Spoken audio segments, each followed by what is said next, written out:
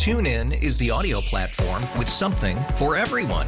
News. In order to secure convictions in a court of law, it is essential that we conclusively. Sports. Shot clock at 4.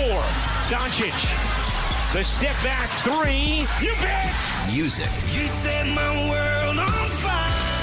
Yes, and even podcasts. Whatever you love, hear it right here on TuneIn. Go to TuneIn.com or download the TuneIn app to start listening.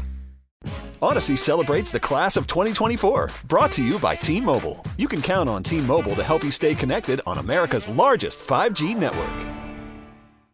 Your phone call is welcome at 869-1330. This is the John Whitmer Show on 98.7 and 1330 KNSS.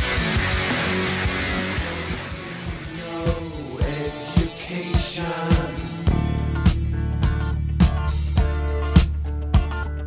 We don't need no thought control. Welcome back to the John Whitmer Show on 98.7 and 1330 KNSS, Wichita's #1 talk, sponsored by Wink Hartman and the Hartman Group of Companies. Don't forget, if you ever miss an episode, you can always visit knssradio.com. You'll find a link to podcasts of all our previous episodes there. And make sure you like and share the John Whitmer Show on Facebook. And of course, follow me on Twitter at John R. Whitmer. Those are the best ways to stay informed on all the show updates. Little Pink Floyd, another brick in the wall. That's just a good classic rock song. You gotta love it. So earlier this week, the Kansas Senate passed Senate Bill 496, a bill to protect parents' rights to review curriculum and school records for their children, parents' rights to participate in school board meetings, and students' rights to be protected from discrimination in classroom instruction. Heritage Action, a conservative organization who we've had the pleasure of having on the show a couple of times, with over 2 million grassroots activists nationwide, including thousands of Kansans, released a statement from their executive director applauding the Kansas Senate on the passage of the bill. Joining us now is Jonathan Butcher. He is the Will Skillman Fellow in Education at the Heritage Foundation and the author of Splinted, Critical Race Theory and the Progressive War on Truth. Jonathan, thank you for joining us this evening. It's nice to have you back on the show again, my friend. It's a pleasure to be here. Thank you. Jonathan, the statement from your organization reads in part, as bureaucrats at the federal, state, and local levels try to reduce the role of parents in their children's education by hiding information from them or barring them from school board meetings, Kansas is fighting back. If you read the media coverage, however, coming out of Topeka, and I got a slew of press releases in response to the passage of the bill, they think this bill is an all-out assault on teachers. That's the way they're portraying this. That is utter nonsense. What is really happening, and in the school district in Topeka, for example, they have a policy that says that educators can and should and must keep information about a child's decision to try to become transgender from parents, to not inform parents. They have a policy actively limiting what parents know about a vital decision that has serious medical implications for a child long term. The important thing, I would say, in addition to that, in this proposal is that it also rejects the racial discrimination that is inherent in critical race theory. So this Parent Bill of Rights does both. Well, and things like critical race theory, even down here in Wichita Public Schools had CRT, it had the Black Lives Matter curriculum, it had the 1619 projects. Those were all approved course curriculum materials.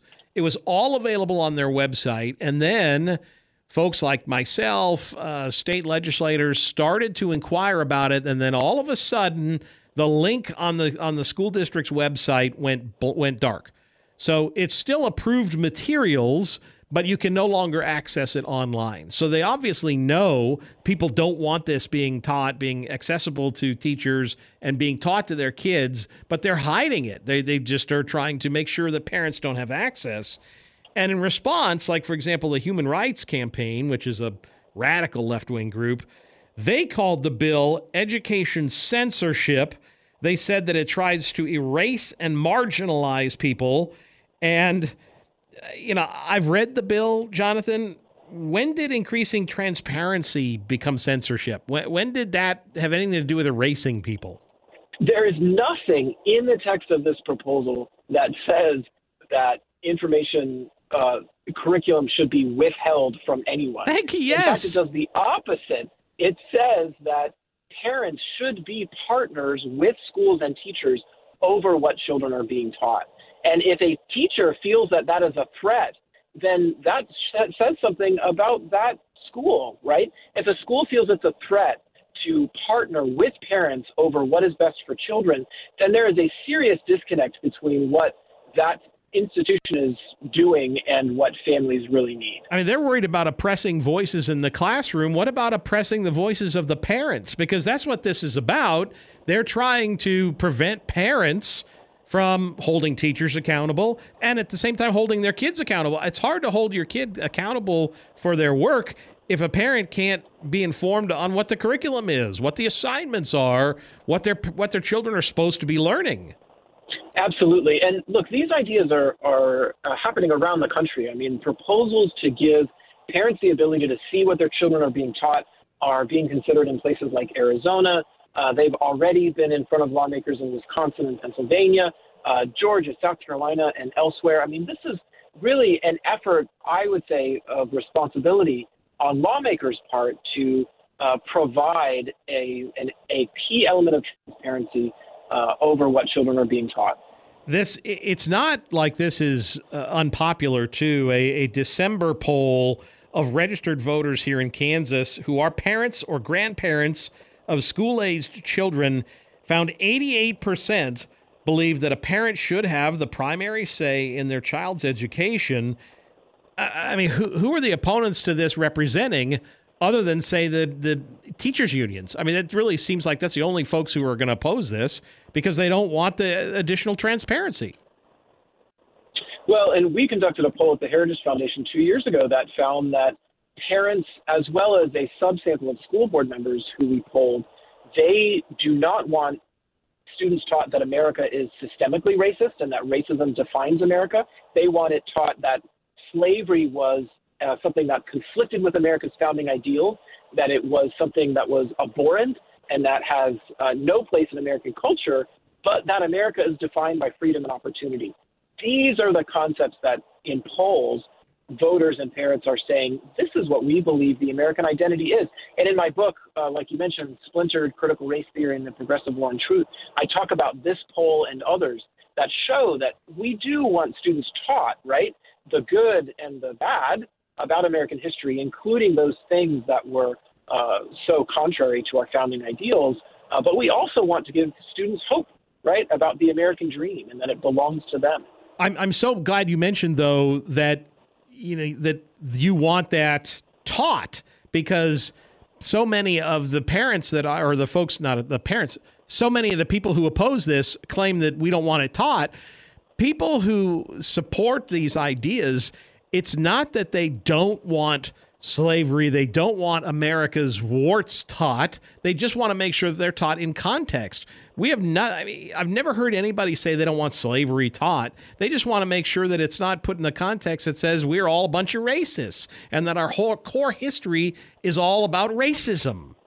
And those things should be taught, right? It should be taught that slavery was contrary to what is in the Declaration, what is in the Constitution. Right, we exactly. should teach that the Jim Crow era was an era that also was a betrayal of our founding ideals. But then we need to have a authentic conversation about the Civil Rights Act and the Civil Rights Movement, right? These were seminal events in American history that changed both the legal perspective as well as the cultural perspective on the issue of racial discrimination. And look, critical race theorists say that the Civil Rights Act only succeeded because white people were preserving their power.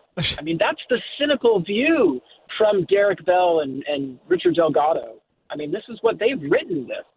Yeah, and yet it took Republicans to help pass that. But let's, they want to whitewash that aspect of it. this is one of the things that I think people forget about this is teachers want parents involved here too. And that's why I think the unions are no longer really representing teachers. They're representing themselves.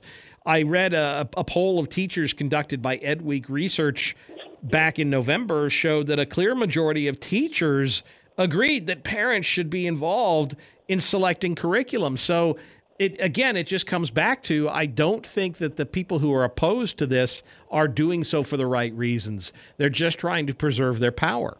That's right. And we need to protect students, right? I mean, this issue of racial discrimination through critical race theory is real, as is the very frightening prospect that a school would not tell parents when a child is making a decision about trying to change their gender at school. And that's a frightening thing, because there eventually are medical interventions that get involved. And if a school is hiding this from parents, you're leaving out the closest people to a student's life.